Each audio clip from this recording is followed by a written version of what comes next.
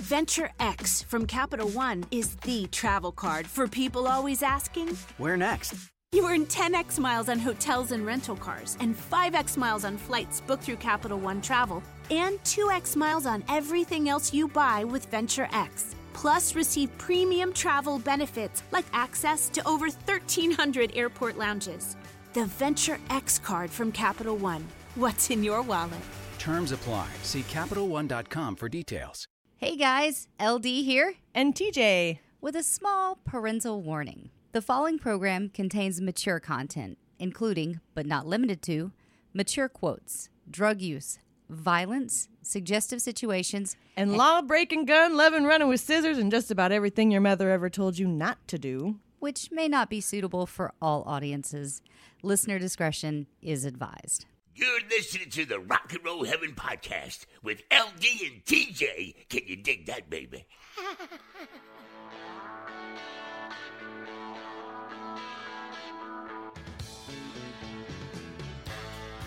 Hey guys, welcome to Rock and Roll Heaven, the podcast where we talk about the lives, careers, and deaths of famous musicians. I am your host, LD. Along with me for the ride, as always, is TJ. Oh, hey.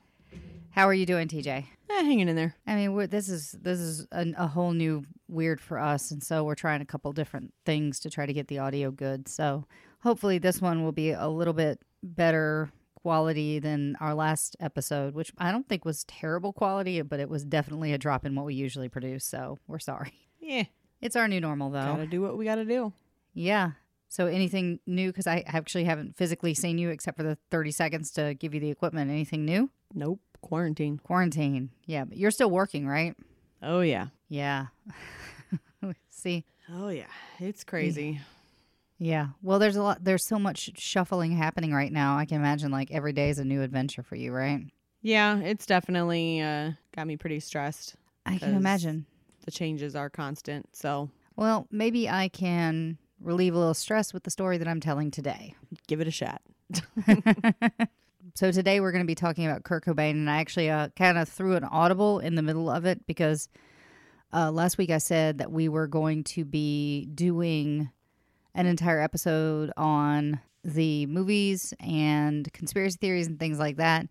And then I started tackling Kurt's life, and it's a way bigger than I thought it was and had a lot more crazy. This guy lived the rock and roll lifestyle. So next week is actually going to be covering his death, and then we've got some special things that we've got for you guys. So it's going to be hopefully pretty interesting. So jumping right into the life of Kurt Cobain.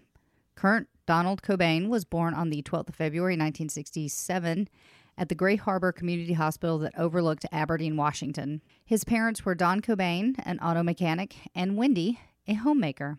When Kurt was born, his 21-year-old father, Don, worked at a Chevron station in Holcomb, and I hope I'm saying that right, as a mechanic. He was handsome and athletic, but he actually had a flat top haircut and Buddy Holly-style glasses. And so he had like this super geekiness about him. And Kurt's mom was 19-year-old Wendy. In contrast, she was actually a classic beauty, and she dressed a bit like Marsha Brady. And the town that he lived in was like kind of like the town I grew up in. It was an industry town, basically stuck in the 50s, and that's my hometown to this day. It's still kind of stuck in the 50s. So they had met in high school where Wendy had the nickname Breeze, which I think is a cool nickname. The previous June, it's a cute little nickname. Breeze. She's breezy. The previous June, just weeks before their high school graduation, Wendy had become pregnant. And so Don borrowed his father's car and they traveled to Idaho so that they could get married without parental consent. So kind of scandalous already. I guess. Yeah, I mean, that happens a lot. Which it's weird because she was 19 and Kurt was 21. So I'm wondering what the age of consent was, like where you didn't need parental consent for marriage, because they seem like they're both adults. Well, for him, yes, but maybe for her. Maybe. I don't know. Laws are weird. In May 1968, when Kurt was 15 months old, Wendy's 14-year-old sister, Mary, and that's spelled M-A-R-I, so I hope I'm pronouncing that right, and it's not Mari, so forgive me if I'm going to butcher that, but she wrote a paper about her nephew in her home ec class. His mother takes care of him, so this is a quote. His mother takes care of him most of the time. She shows her affection by holding him and giving him praise when he deserves it, and by taking part in many of his activities.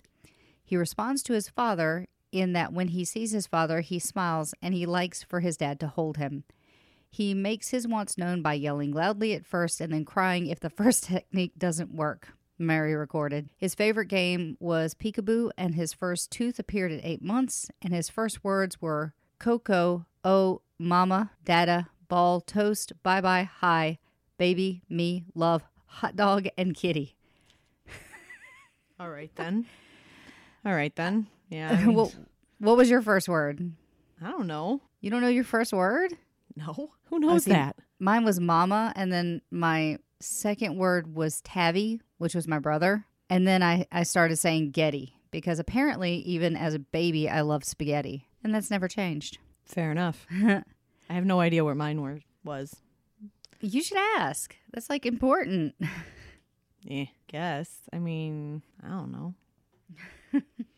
Mary listed his favorite toys as a harmonica, a drum, basketball, cars, trucks, blocks, and TVs and telephones. And it's like standard kid toys. Although harmonica, I don't know many children that like the harmonica. Wendy was a mindful mother, reading books on learning, buying flashcards, and aided by her brothers and sisters, making sure that Kurt got the proper care.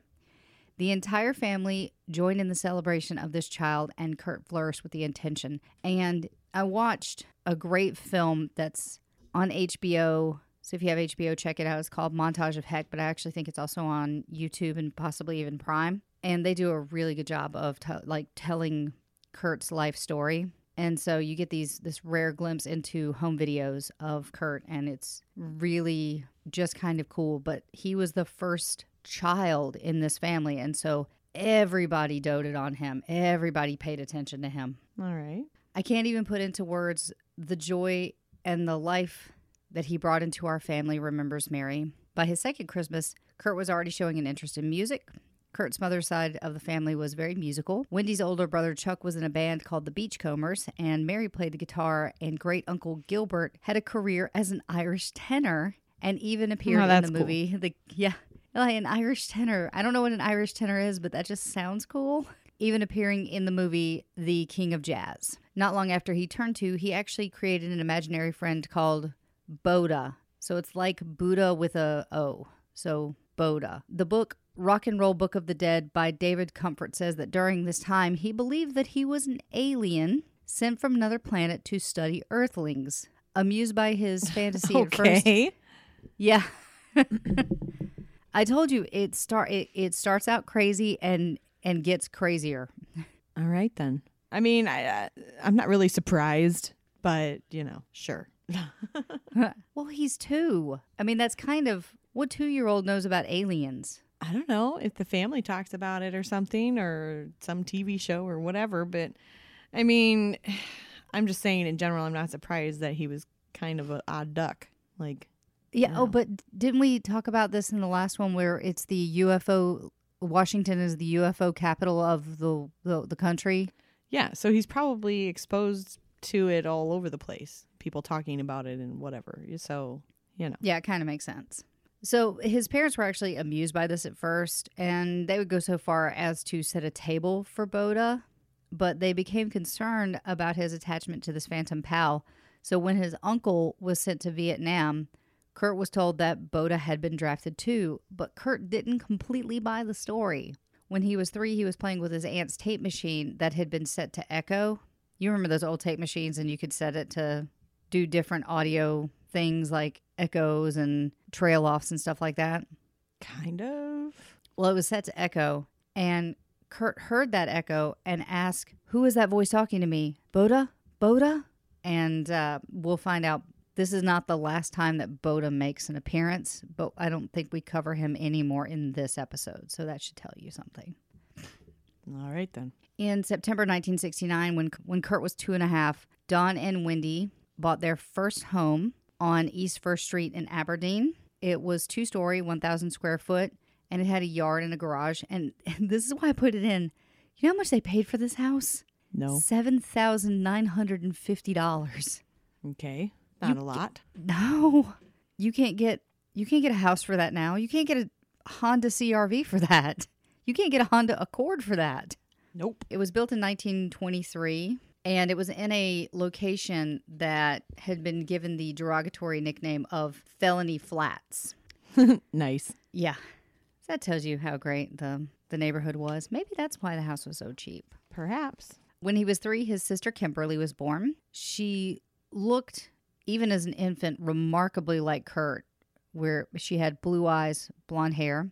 And when Kim was brought home from the hospital, Kurt insisted on carrying her inside the house. He loved her so much, remembered his father, and at first they were darling together. Their 3-year age gap was ideal because her care became one of Kurt's main topics of conversation. This marked the beginning of a personality trait that will stick with Kurt for the rest of his life, where he was sensitive to the needs and pains of others, and at times overly so. So he would take care of other people before he took care of himself. In 1972, Kurt began kindergarten at Robert Gray Elementary, just 3 blocks north of his house. Wendy walked him to the school on the first day, but after that, he was on his own. Could you imagine? He's 4, and he's walking himself to school. Well, if the school's not that far away and it's a safe neighborhood or a decent neighborhood, I mean, I don't know. Yeah, it's to think about a 4-year-old being like on their own. I don't know. Usually you have to be 5 to start kindergarten. But still, I mean, if it's not that far. Yeah. He was well known to his teachers as a precocious, inquisitive child with a Snoopy lunchbox. On his report card that year, his teachers wrote that he was a really good student. He was not shy. And when a bear cub was brought in for show and tell, Kurt was one of the first kids who posed, "Who brings a bear to school?" I don't know. I'm sorry. That I don't know. Like a real bear? Like a live bear? Yes, it was a bear cub. I mean, it was a bear baby cub. bear. But still, could you imagine bringing a bear to school now? A bear cub? Yeah. Oh, my God. I mean... it is Washington. So... Yeah. It's not L.A. or New York where that would be bizarre to even have contact with one or access to one. You know. Yeah. There's wilderness near them. Yeah. I guess you have to be like, here's a bear cub. One day, while you're logging, it might kill you. Well, the bear cubs are less likely to kill you than the mama it belongs to. That's true. The subject that he was most excited about was art, and at the age of 5, it was already clear that he had exceptional artistic skills. He was creating paintings that looked realistic. And again, like if you watch the montage of Heck, it actually shows some of his early works, and it's not... For a 5-year-old, it's not bad. His creativity increasingly extended to music. Though he never took a formal piano lesson, he could pick out a simple melody by ear. Even when he was a little kid, remembers his sister Kim, he could just sit down and play something that he had heard on the radio. He was able to artistically put whatever he wanted onto paper or into music. To encourage him, Don and Wendy bought a Mickey Mouse drum set, which Kurt vigorously pounded every day after school. So... he loved these little plastic drums, like the real drums at his Uncle Chuck's house, but he liked Uncle Chuck's better since he could actually make more noise with them. Well, duh. He also enjoyed strapping on his Aunt Mary's guitar, even though it was so heavy that it made his knees buckle. He would strum it while inventing songs. That year, he brought his first record, a syrupy single by Terry Jacks called Seasons in the Sun. And I'm actually going to play that song for you now so you can hear how this might have influenced his later works. And I also love this song, so hang on. You might actually know this song, TJ. Seasons in the Sun? Yeah. Yeah, I do.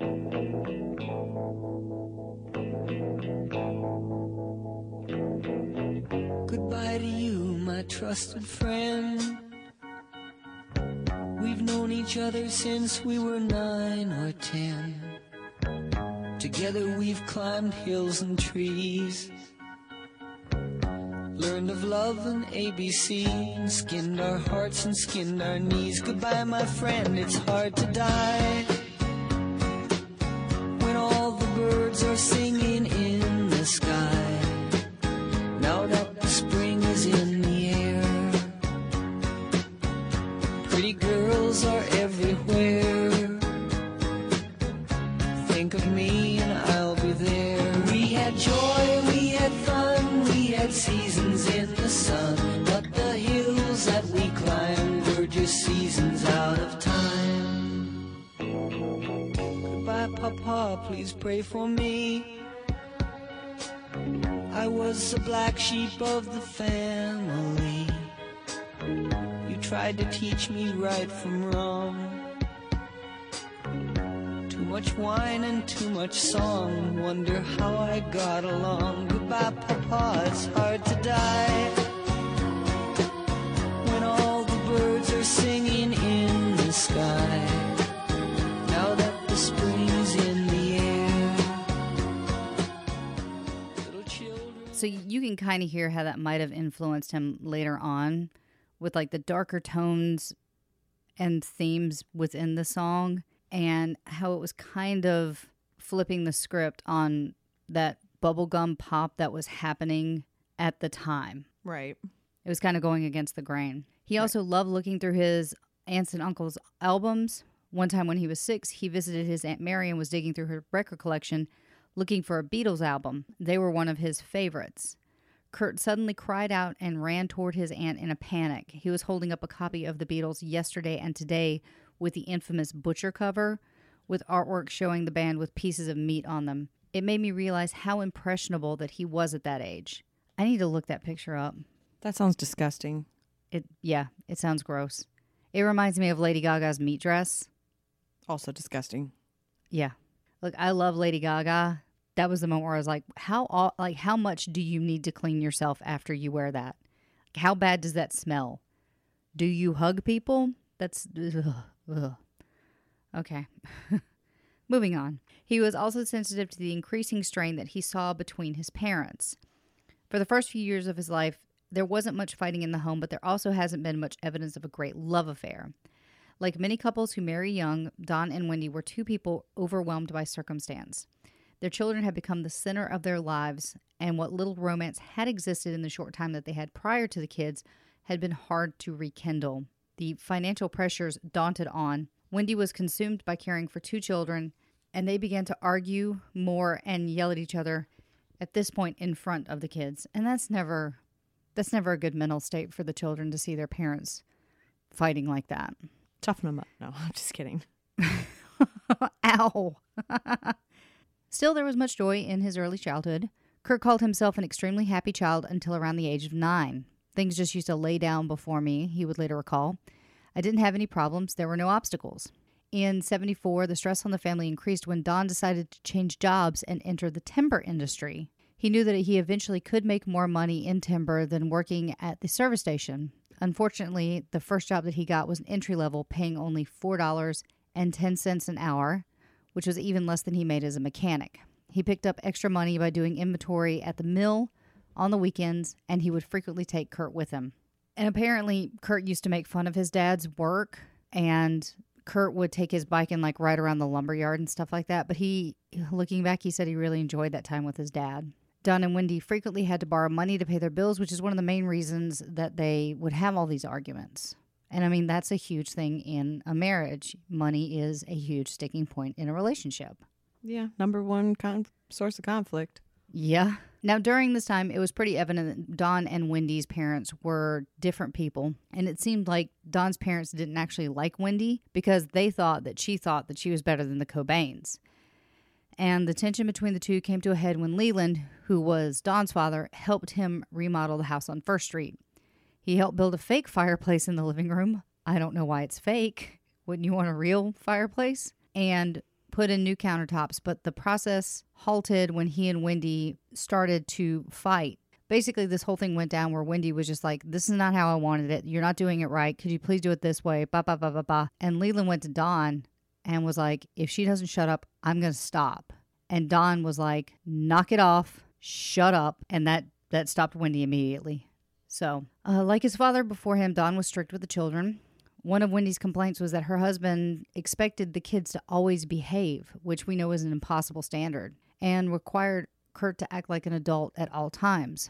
Of course, like all children, he could be a terror. Most of his acting out incidents were minor at the time. He would write on the walls or slam doors or tease his sister, and these behaviors frequently elicited a spanking. But Don's much more common and also almost daily physical punishment was to take 2 fingers and thump Kurt's temple or chest. It only hurt a little, but the psychological damage was deep.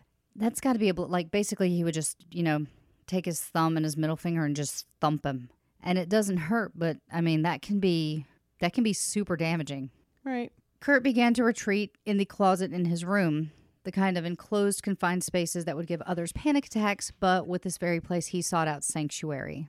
When Kurt was mature enough to believe his parents' mocking and sarcastic jokes, Don and Wendy warned him that he would get a lump of coal for Christmas if he wasn't good, particularly if he fought with his sister. And they did it. They actually left coal in his stocking. It was a joke, Don remembered. We did it every year. He got presents, but we never didn't give him presents. The humor, however, was lost on Kurt, and he told the story later in life that he claimed that one year he was promised a Starsky & Hutch toy gun, a gift that never came. Instead, he maintained that he only received a lump of coal neatly wrapped. Kurt's telling was an exaggeration, but his inner imagination, he had begun to put his own spin on the family.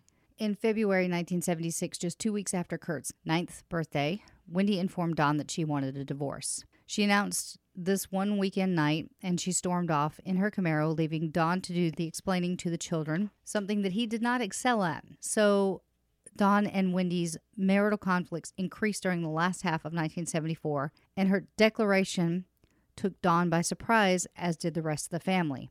Don went into a state of denial and moved inward, a behavior that would be mirrored later in life by his son in times of crisis. Wendy had always had a strong personality and prone to occasional bouts of rage. Yet, I was shocked when she wanted to break up the family unit, Don said. Her main complaint was that he was increasingly involved in sports. He was a referee and a coach, in addition to playing in a couple of teams himself. In my mind, I didn't believe that it was going to happen, Don recalled. A divorce wasn't so common then. I didn't want it to happen either. She just wanted out. On March 1st, it was Don that moved out and took a room in Holcomb. He expected Wendy's anger would subside and the marriage would survive, so he rented by the week. To Don, the family represented a huge part of his identity, and his role as dad marked one of the first times that he felt like he was needed. He was crushed by the idea of divorce, remembered Stan Targus, Don's best friend. The split was complicated because Wendy's family adored Don, particularly her sister Janice and her husband Clark, who lived near the Cobains. A few of Wendy's siblings quietly wondered how she would survive financially without Don. Because remember, she was a homemaker. She was 19 when they got married, and then she just spent her life taking care of the kids. It seemed like she had never worked before. Right. On March 29th, Don was served with a summons and a petition for the disillusionment of marriage. A slew of legal documents would follow. Don frequently failed to respond in hopes that she would change her mind. And on June 9th, that's my husband's birthday, he was held at fault for not responding to Wendy's petitions. On the same day, a final settlement was granted awarding the house to Wendy, but giving Don a lien of $6,500 due whenever the house was sold, Wendy remarried, or when Kim turned 18. Don was granted his 1965 Ford half-ton pickup, and Wendy was allowed to keep the family's 1968 Camaro. Custody of the children was awarded to Wendy, but Don was charged with paying $150 per child in child support, plus their medical and dental expenses, and given reasonable visitation rights. To Kurt, it was an emotional holocaust. No other single event in his life had more of an effect on the shaping of his personality. He internalized the divorce, as many children do. The depths of his parents' conflicts have primarily been hidden from him, and he couldn't understand the reason for their split. He thought it was his fault, Mary recalled.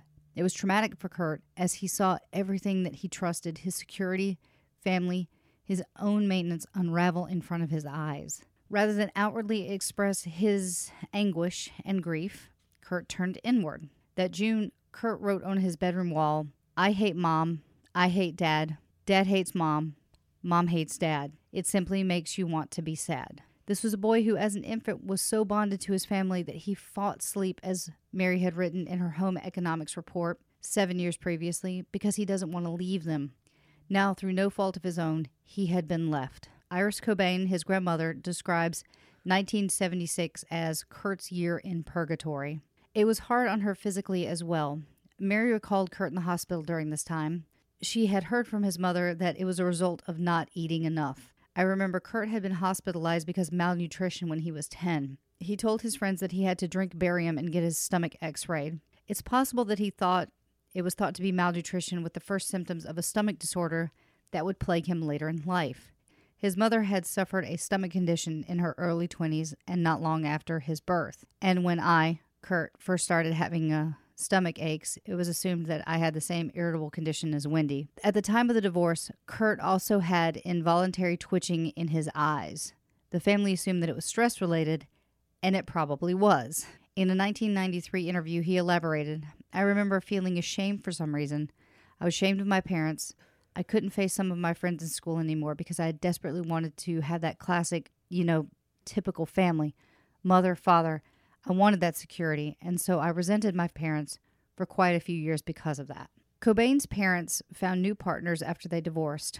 Although his father promised not to remarry after meeting Jenny Westby, he did, to Kurt's dismay. His father, Westby, and her 2 children, Mindy and James, moved into a new house together. Cobain liked Westby at first, and she gave him the maternal attention that he desired. In January 1979, Jenny gave birth to a boy, Chad Cobain.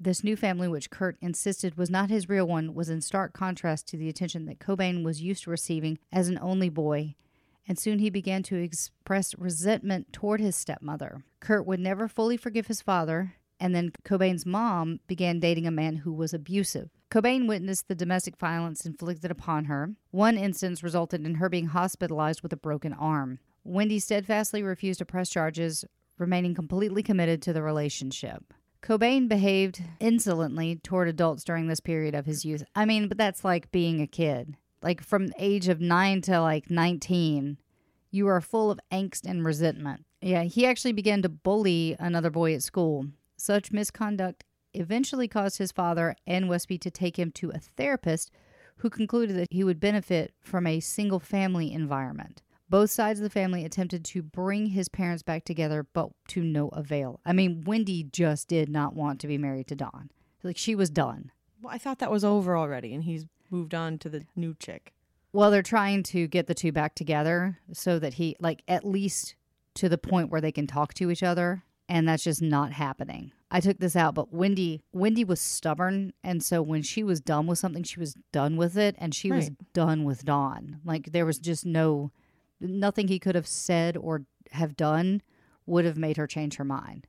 On June 28, 1979, Cobain's mother granted full custody to his father, which might have helped, but Cobain's teenage rebellion quickly became overwhelming for his father, who placed his son in the care of family and friends. While living with a born-again Christian family of his friend Jesse Reed, he had become a devout Christian and regularly attended church services. He later renounced Christianity, engaging in what was described as anti-God rants. The song Lithium is about his experience while living with the Reed family, and religion remained an important part of his personal life and beliefs. And so do you know what one of my personal beliefs is? What's that? Free stuff. Oh, yeah? Yep. Free stuff. Free stuff. Great segue, man. I told you, we're the queens of Segway. We are not the queens of Segway. We are the jesters of Segway. That is true. Do you know what's even better than normal free stuff, especially during quarantine? Sexy free stuff? Sexy free stuff. Woo. Woo! And do you know who gives you that sexy free stuff? Could it possibly be AdamandEve.com? Yes, it is AdamandEve.com. And you can actually select one item for 50% off.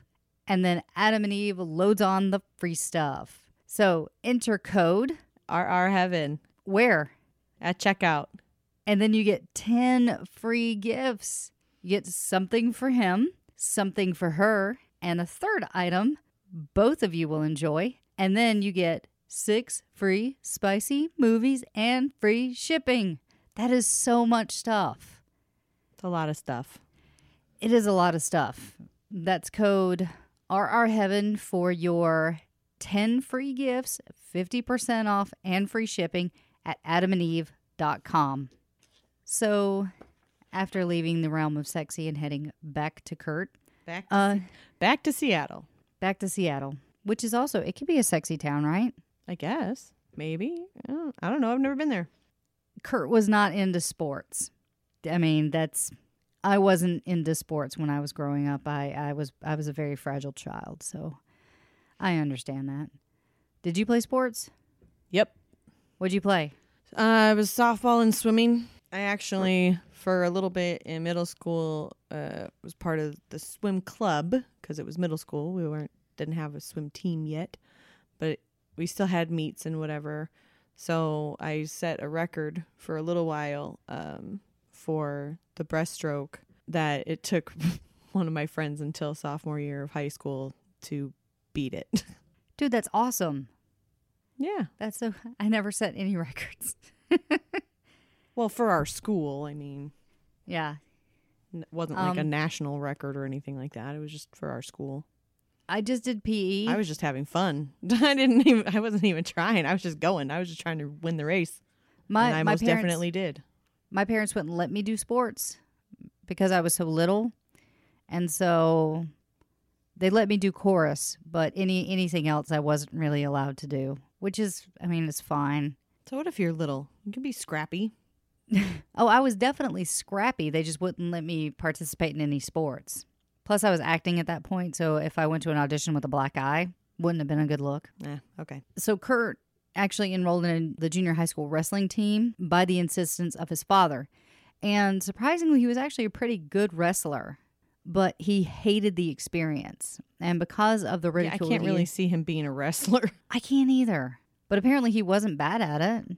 I mean, there are skinnier wrestlers. Like there are those weight classes. It doesn't have anything to do with the weight class, just him and his personality. I don't know that I could see that. But there's plenty of things that people are good at, but that they don't like or want to do. I agree with that. Even if you're small, maybe like since he was like bullying kids, maybe it was just a good way for him to get out his anger. That's true. It's an outlet.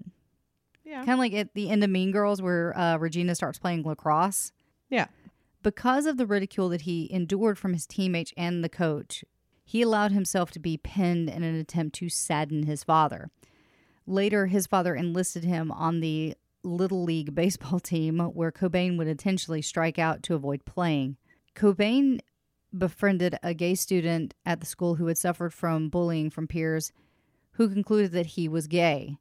In an interview, he said that he liked being associated with a gay identity because he did not like people. And when they thought that he was gay, they would leave him alone.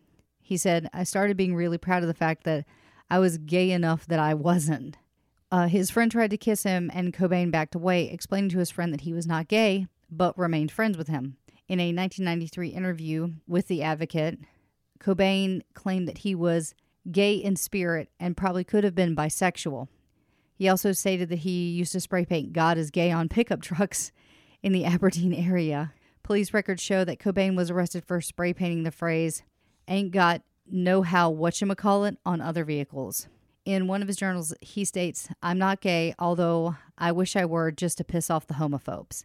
Cobain often drew in classes. He would draw objects, including those associated with human anatomy, which, like, if you look at the covers of the albums, especially like In Utero, you'll see that kind of bleeds through into his musical career as well.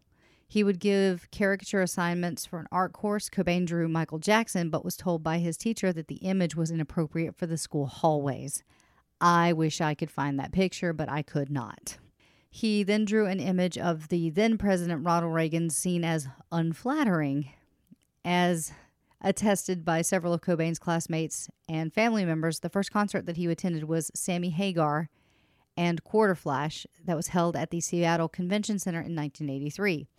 Cobain, however, claimed that his first concert that he ever attended was the Melvins, and that he wrote prolifically in his journal of the experience. As a teenager living in Montesano, Washington, Cobain eventually found escape through the thriving Pacific Northwest punk scene, going to punk shows in Seattle. And remember, we were talking about how grunge is like a marriage of metal and punk and all those different kind of influences that you wouldn't necessarily think about with grunge, but he was deeply immersed in that scene.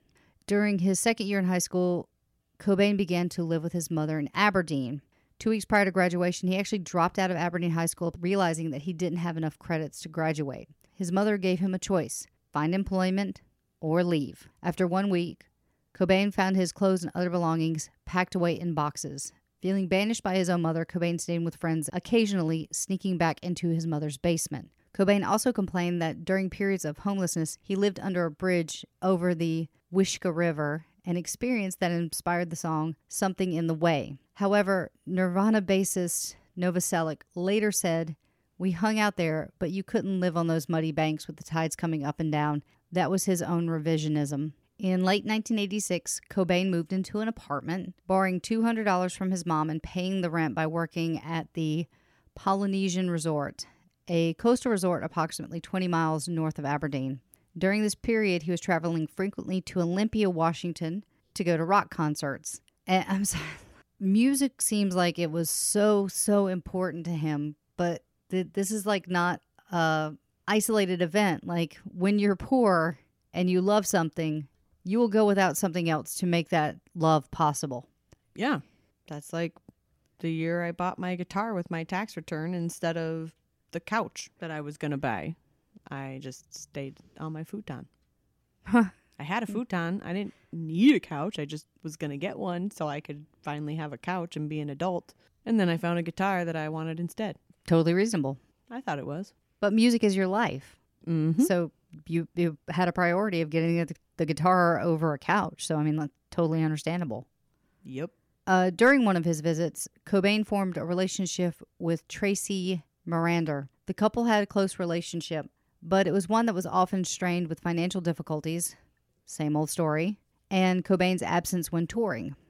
Tracy supported the couple by working at the cafeteria of the Seattle-Tacoma airport, often stealing food. So she would steal food during her shifts. During that time with Tracy, Kurt spent most of his time sleeping into the late evening, watching television, and concentrating on art projects. Her insistence that he get a job caused arguments that influenced Cobain to write About a Girl, which was featured on the Nirvana album Bleach.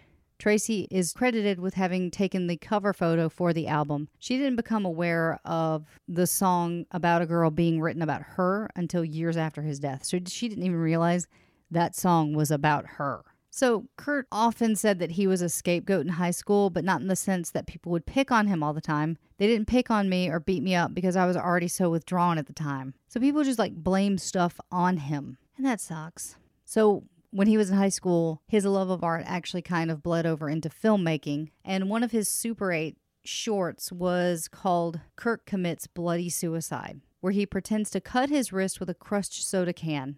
"I have suicide genes," he told a schoolmate. That's and I think not you can a funny find joke. No, it's not. But that statement was true. It was in his genes to commit suicide. 2 of his fraternal great uncles had fatally shot themselves. A 3rd great uncle died of a cerebral hemorrhaging after toppling down a staircase after a night of binge drinking. His maternal great grandfather stabbed himself in the stomach in front of his family and then later perished in a mental hospital. So, like, See, but that's the thing. I don't think it's suicide. Maybe suicidal tendencies, maybe the mental issues that cause it or can be and aggravate it, like the thought, but it's not, suicide is not genetic. but mental illness But can mental be. illness, yes, that's what I'm saying. So suicide is not genetic. Suicide genes is not genetic. It's not a thing. But like the mental illness that can bring it about, yeah, sure, maybe, yeah. Yeah, and I think what Kurt is thinking of is that it's in his bloodline. Like the whole mental illness thing is just in his bloodline. So maybe that's what he meant by suicidal genes, is the people that were mentally ill commit suicide. Therefore, he wasn't thinking of that angle of the mental illness could be in his genes, but taking it to its base level of like, this is the end result. So, I mean, he's also a kid and might not have a complete grasp on what that takes. Kurt told a friend after deciding that his future was not in art, but in rock and roll. And not classic rock, not metal, not rock, but the kind of rock expresses his entire childhood, the manic energy, the isolation, the rejection, the hurt, and the rage. And so we now start seeing that like marriage of rock and punk with the emotional expressionism that he's going to help spearhead. I was so antisocial, I was almost insane, he told Guitar World. I felt so different and so crazy that people just left me alone. I wouldn't have been surprised if they had voted me most likely to kill everyone at a high school dance. You sound frustrated. Yeah, he just sounds like a punk-ass kid. I'm sorry. Super annoying. I think it was the time that he grew up in. We were all moody, bitchy teenagers at some point, and some people just express it in a different way. And I think that's how Kurt does. Like, either you can try to outwardly be well-adjusted and seem like you're perfect, or just go in the complete opposite direction and embrace your angst and your fears and things like that. And I think that's what Kurt kind of did, was he just embraced that weirdo that was inside of him. Nobody says you have to always be perfect all the time either. Like, Oh, no. maybe his parents did, but I don't know. Yeah. And Other ways than what? I don't know. I took a lot out about his parents because it kind of is reflective later on. But yeah, I mean, what he felt like in his childhood does reflect the kind of kid he would become later. Because when his parents were married, up until the age of 9, his life was fine. He was a normal kid. And then his parents got divorced, and he is just one of those cases of those kids that take divorce so hard. And he loses respect for his mom and his dad, and he rejects that idea of the nuclear family and things like that. So, I mean, like, I get where he's coming from. I might not agree with it, but I totally understand. He just took angst to the nth degree. Sure. Like I say, he may have lost respect for his parents, but I'm losing major respect for him throughout this episode. Because at the same time, like, I don't care how sensitive you are. I don't care that you went through divorce and, like, shitty childhood. At some point, you figure it out. Like, come on, enough. It's not like my life was all sunshine and roses either. But that's why I have such a strong opinion about it.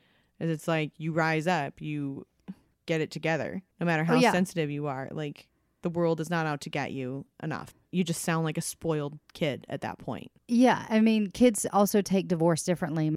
At age 19, so he is an adult by now. He is an adult. Yeah. He's 19 years old. Yeah. I'm not buying that he's a kid anymore. No. You're 19 years old. Grow up. Well, he took out frustrations by spray painting buildings. In May of 1986, Cobain was arrested for spray painting Ain't Got No Whatchamacallit on a building in Aberdeen.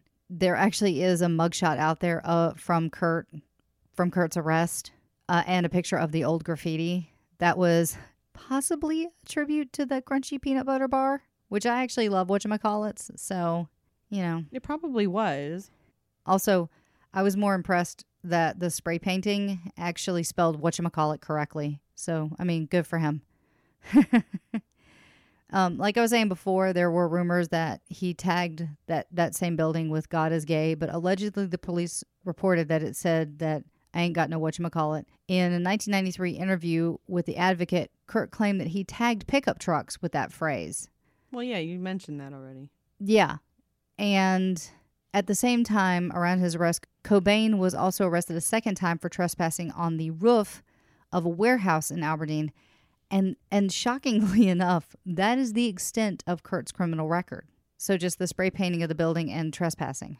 The official timeline on the website, the Nirvana website, states that the fall of 1985 was the year that Kurt met Chris.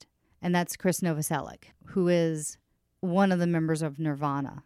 They met while attending Aberdeen High School. The pair became friends while frequenting the practice space of the Melvins. He liked punk rock music, and that piqued my interest, said Novoselic in the clip. I've noticed what a good artist he was. He was working at the time as a janitor, so just a step back. Cobain had to drop out of high school because he didn't have enough credits to graduate, just 2 weeks shy, and so he actually took a job as a janitor at the high school.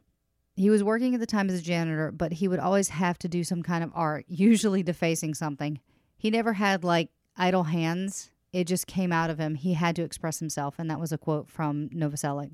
Novoselic recalls that he was 18 or 19 when they met. Cobain was a year younger, and he was already showing flashes of restlessness, an uncompromising creative spirit that would later help make him a star. Cobain wanted to form a band with Novoselic, but he did not respond for a long period of time. Cobain gave him a demo tape of his project. I'm gonna spew out a ton of possible band names for Nirvana, and you are going to either cringe or love it, TJ. All right, This go. band was called Fecal Matter. Okay. 3 years after the two first met, Novoselic notified Cobain that he had finally listened to the Fecal Matter demo reel and suggested that they start a group. Their first band, The Sellouts, was a Creedence Clearwater Revival tribute band. They recruited Bob McFadden on drums. Before I start naming off band members, have you ever seen the movie This Is Spinal Tap? Yes. You know the whole partially, yeah. Do you know the running gag in Spinal Tap is the amount of drummers that they've got? Oh, no. Because, like, one explodes, one quits. Like, it's a running gag within... kind of. Yeah, it's a running gag within the film. By the time Nirvana locks down their final lineup, they will have gone through 5 different drummers. Well, all right then. Yeah, so they recruited Bob McFadden on drums, but after a month, that project fell apart. In early 87, Cobain and Novoselic recruited drummer Adam Burkhard. They practiced material from Cobain's Fecal Matter master tape, but started writing new material after forming. And then they had their very first gig. And I'm going to kind of like whisk around this, but basically, in 1987, the band drove out of Aberdeen and they were headed to this place called Raymond. And this guy, Ryan Ager, had become their first manager. And he kept nagging Kurt that he needed to play live sets. Like he needed to go out and play in public. And he kept nagging Kurt. Finally, he booked the band without telling Kurt, without getting Kurt's permission. And so Ryan actually got a panel van from his job, which was a carpet place, and loaded the whole band up. And so they had to like wedge themselves between the rugs. And there were no windows, no nothing. So they were in this carpet, like a literal carpet van, heading to Raymond. And when they got to the place, it was a private house. And of course, like, you guys feel free to look up the address. I'm not going to give the address out. But they got to the place, and Novoselic was not wearing any shoes, and Kurt was wearing a T-shirt of the Munsters. And he looked at the people at the party, and the party people looked at them, and they were like, why was he not wearing any shoes? I tried to find out why, but I could not find out why he was not wearing it. Who does that? I don't know. But it gets crazier. There were all these teenagers there, and those kids were wearing like Led Zeppelin T-shirts and had mullet haircuts, and you know, Chris was barefoot, and it took a while for the band to arrange their gear. And at that time, they didn't really integrate with their host. He didn't speak one word, said Ken Madden of Kurt. He had his hair down, and it was kind of greasy, and it was in his face. And like I said, I'm not going to bore you on the details of this concert, but needless to say, it got a little crazy. So Chris broke into the bathroom as a girl was using the bathroom and went into the medicine cabinet and found a jar of fake Halloween blood and like spread it all over his chest, and then got duct tape and covered up his nipples. So there was that. And they played, and people kept screaming at them. And so Shelly, who was playing with them, screamed, "Acid, I want acid." And Ryan was yelling for them to play some covers. And this is a quote from him. Ryan, which was their manager, said, "Play anything. I'm sick of you guys acting dumb. So blankety blank, you are so dumb." So needless to say, it might not have gone as well as they can hope. I can only describe it as an extremely odd getaway where basically they just grabbed all their stuff and threw it into the van, and they started going down the gravel road while like slamming the doors. And so I think somebody was like on top of the van, and it was just a really weird getaway. So it was a hard gig for them. So and it was so bad that they didn't play in public for about 3 to 4 months again. So, but they were looking forward to their future, knowing that like the first gig they ever played was so off the wall, rambunctious, crazy. And something really cool happened in 2015. A teenager from Woodland, Washington, showed off some never before seen photos of Nirvana's first concert in 1987. So this girl was going through one of her dad's books, and her name is Maggie Polakua. I'm butchering her last name. I'm sorry. She was going through her dad's copy of Kurt Cobain's biography when she came across a photo of Cobain playing in her dad's old house in Raymond, Washington. She posted the photo of Cobain on her Twitter account, and the story was picked up by Time and Rolling Stone magazine. I just thought it was really cool, so I took a picture and I posted it onto Twitter. Not everyone's dad gets to play with Kurt Cobain, Maggie said. I didn't know that it was from their first concert that they ever had. I just thought they were playing together. In Chapter 7 of Cobain's biography, it talks about the group's first show, a show that took place in Tony, the owner of the house. He was a part of a group called Black Ice in high school and was managed by the same person who managed Nirvana in 87, which was the Ryan gent. Tony remembers the conversation with his manager that led to the first gig. He said, "Hey, do you mind if they come down to one of your parties just to get their feet wet?" He said. I said, "Sure, anytime." He said, "What about Friday?" I said, "Bring them down. We're always there." Little did Tony know that the group was going to become one of the most well-known bands in history. I remember coming home one day and my wife had MTV on and that video Smells Like Teen Spirit came on and I said, "I think I know those guys," he said. Tony said that the picture of Nirvana's first show had been sitting in his copy of Cobain's biography for years and was amazed at what happened. It was pretty crazy. It had only been a couple days and now it's all over the world, Maggie added. So, I mean, that's kind of cool because they gave the world some never before seen photos of Nirvana, and those are online, and they're exactly what you imagine they are. They're 1987 photos. So in 1987, Cobain wrote Polly, and I'm just going to play a little bit of that in just a second. He wrote that in 87 after reading an article about the torture and rape of a 14-year-old girl. Cobain chose to write the song from the perspective of the girl, inventing the name Polly to aid in a consistent, innocent-sounding bird metaphor. After hearing the song, Bob Dylan said of Cobain, "That kid has heart." So I'm just going to play a little bit of Polly right now.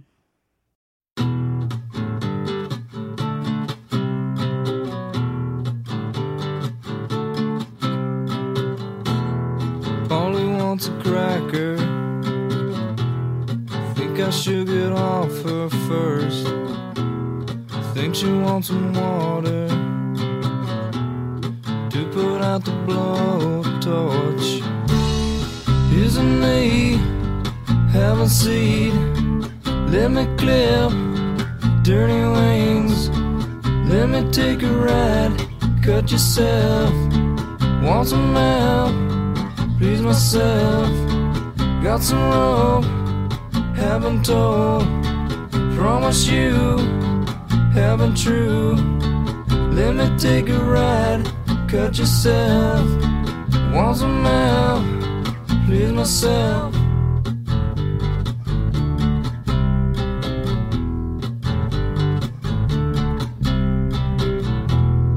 Polly wants a cracker. Maybe she would like some food. She asked me to untie her. So you can see the beginnings of Nirvana in that song. And it's so simple and it's not polished and it's not really mixed and it's kind of dirty and I kind of like it. Well, yeah, it's a good song. This is the part I was saying you're probably going to appreciate. During initial months, the band went through a series of names including Fecal Matter, Skid Row, and Ted Ed Fred. The group settled on Nirvana because according to Cobain, I wanted a name that was kind of beautiful or nice and pretty instead of mean or raunchy, a punk name like the Angry Samoans. Novoselic and Cobain moved to Tacoma and to Olympia and temporarily lost contact with Burkhard. They instead practiced with Dale Grover of the Melvins, which the Melvins constantly come up in this. And Nirvana recorded its first demo in January 1988. It was a 10-song demo with the godfather of grunge, legendary Seattle producer Jack Endino. Sub Pop co-head honchos John Poman heard the tape and offered to put Nirvana basically on the label and put out a single, and the band accepted. In early 1988, Grover moved to San Francisco, but recommended that Dave Foster be his replacement on the drums. So there's another drummer. Foster's tenure with... How many is that now? I think this is 3. Okay. Yeah, by the end they have 5. So I guess that is like Spinal Tap. I guess so. Foster's tenure with Nirvana only lasted a few months. During a stint in jail, He was replaced by Burkhard, who left again after telling Cobain that he was too hungover to practice one day. That seems like a valid excuse to quit a very successful band or future successful band. Yeah, no, can't practice one day because I'm hungover, so I guess I quit. Yep, bye. Peace out. Cobain and Novoselic put an ad in a Seattle newspaper, The Rocket, seeking a replacement drummer, but they received no satisfactory responses. Meanwhile, a mutual friend introduced them to drummer Chad Channing, and the three musicians agreed to jam together. Channing continued to jam with Cobain and Novoselic, although according to Channing, they never actually said, "Okay, you're in." Channing played his first show with Nirvana in May. Now, I bring this up because I went on the official Nirvana website and looked up the Nirvana timeline, and it was really funny, the things that they thought were important that they needed to notate on their timeline. So according to their website, on October 30th, 1988, Kurt smashed his first guitar. Okay. I mean, I guess if you're young and that's what rock stars do in your head, then I guess you would note that. Yeah. Nirvana released their first single, a cover of Shocking Blue's Love Buzz, in November of 1988 on the Seattle independent record label Sub Pop.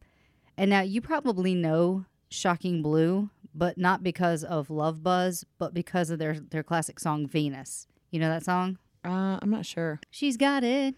Yeah, baby, she Oh, got yeah, it. yeah. Yeah. That reached number one on the U.S. Billboard Hot 100 in February of 1970 and sold 7.5 million copies. And then in 1986, Bananarama's cover also topped the charts. Love Buzz, however, did neither of those things for anyone. The single Love Buzz can be found on some rare collection sites for like close to $2,700. I actually looked up what it cost for a first pressing today, and the highest that I found on eBay was $5,100, and 51 people were watching it. All right, then. So, I mean, I'd call that pretty darn good now, but I guess it's a piece of history. I don't think a lot of copies were pressed. They did their first interview ever with John Robb in Sounds, who also made the release single of the week. The following month, the band began to record its debut album, Bleach, with local producer Jack Endino, and Bleach was influenced by the kind of dredge rock of the Melvins and Mudhoney, the 1980s punk rock, and the 1970s heavy metal of Black Sabbath. The money for the recording sessions for Bleach are listed as $606.17. Okay. Like, that's literally nothing. Yeah, that's really cheap. But also, like, I think that amount of money that they spent can be seen in the quality of Bleach because it's not mixed perfectly. The guitars sound kind of dirty. It's not polished. It's not perfect. And I think that's part of what that grunge sound was, that they just... But if that's what they were going for anyways. Yeah, don't make it perfect. On the album sleeve, which was supplied by... It's marked that Jason Everman, who subsequently bought into the band as the second guitarist, he is thanked on that What do you mean he bought into the band? He was actually the one that paid for the album to be produced. Well, all right then. Yeah. He didn't actually play on the album, but he did receive credit on Bleach because, according to Novoselic, they wanted to make him feel more at home in the band. Just prior to the album release, Nirvana became the first band to sign an extended contract with Sub Pop. Well, and if he paid for it, he should get some credit on it. Oh yeah, definitely. I think even if he didn't play on it, you know. I think he played on one song. Well, see, then there you go. Now, the name of the actual album, Bleach, might have come from a couple different sources. One was because Kurt, of course, had worked as a janitor at his high school in Aberdeen, and they would clean with bleach. But the other was he started doing heroin. Oh, yeah. He started doing heroin, and so he would actually soak his dirty needles in bleach. I mean, I'd rather believe that it came from his janitor job than his heroin habit, but sadly, let's be honest, it probably was the latter. Yeah, unfortunately. And that's, I'm going to be honest with you. I had 4 books on Kurt Cobain. The main one that I was working from is a book called Heavier Than Heaven, and it's a great book, but unless I pulled it from an article, I didn't explicitly state that he was in the process of using heroin. So I am missing a huge kind of chunk of information about Kurt. And the thing is, literally, there are books and books and books full of information, and some books bring incredibly new information, like this new information that I had never heard before. And it's too much. Like I couldn't get all this information in. So, that's just the books, not to mention the 3 major documentaries, the VH1 Behind the Music, all of the newspaper articles that are online right now. It's just so much information. I almost had information overload about what to put into this. But if I put it all in, we could literally make a podcast just about Nirvana. And actually, one of our former guests did. See, there you go. Adam Todd Brown has a podcast, but it's he did one on Nirvana. He did, I think, a 4-part series on Nirvana. So go check that out if you want to support. I mean, it'd be easy enough. Yeah, friends of the show. There's just so much information out there. It'd be really easy. Yeah, and that is where we will pick up next time, because I have so much about that. Downer. Yeah. Thank you guys so much for checking this episode out. We hope to see you guys on the next episode. Make sure that you, if you're stuck in quarantine and need fun things to do, you can use our code RRHeaven on adamandeve.com and get 50% off one item and then 10 free gifts. Also, check out the other podcasts on the Pantheon Network. That's The Muses. That's the Rock and Roll Archaeology. There is the show that started it all. Yeah. Check out those. I know that we're all stuck inside, so why don't you guys check those out? It's a lot of fun. And that's it for today. Our social stuff is that if you guys would like to donate to our Patreon, you can do that at patreon.com/rockandrollheaven. You can find us on Twitter at rockandrolllt. Our Facebook is Rock and Roll Heaven Pod. Instagram is Rock and Roll Heaven LT. Still not saying the website. And you can email us at rockandrollheavenlt@gmail.com. If I said that too fast, it will be in the show notes. Again, thank you guys for checking us out. We will see you next time. Keep rocking in the free world. TJ. Yeah. Take us out. Okay, bye. Bye.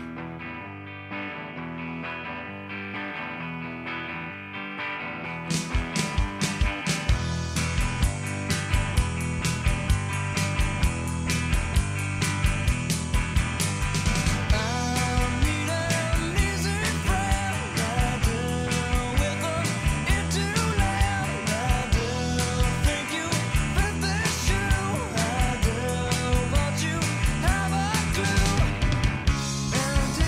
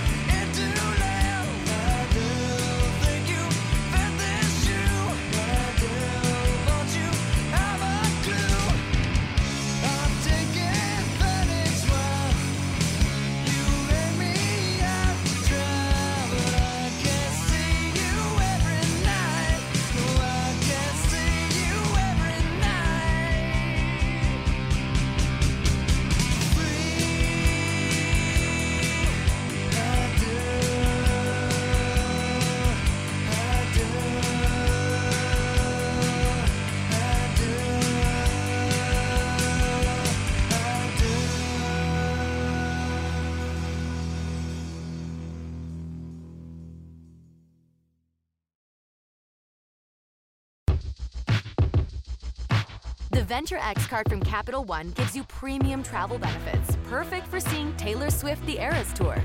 Presented by Capital One. Oh, I do love her. Earn 5 times miles on flights and 10 times miles on hotels through Capital One Travel. Enjoy your stay in Suite 13. Whoa, 13? That's Taylor's lucky number. The Venture X card from Capital One. What's in your wallet? Terms apply. See CapitalOne.com for details. It's NFL draft season, and that means it's time to start thinking about fantasy football. FantasyPoints.com features industry-leading experts and prognosticators using proprietary hand-charted data to help you score more fantasy points. FantasyPoints.com is the place to go for whatever kind of fantasy football you play. Whether you play fantasy football, daily fantasy sports, or do a little bit of everything, Fantasy Points has the meticulously researched content to guide you to victory. And why wait for the fall? Fantasy Points also covers the new spring football league, the UFL. Join the guru, John Hansen, Scott Barrett, Joe Dolan, and other massive names in the fantasy football universe with an exclusive offer. Use code Pantheon for 15% off any Fantasy Points package, including the all-in package, with access to every article, tool, and data nugget that Fantasy Points has to offer.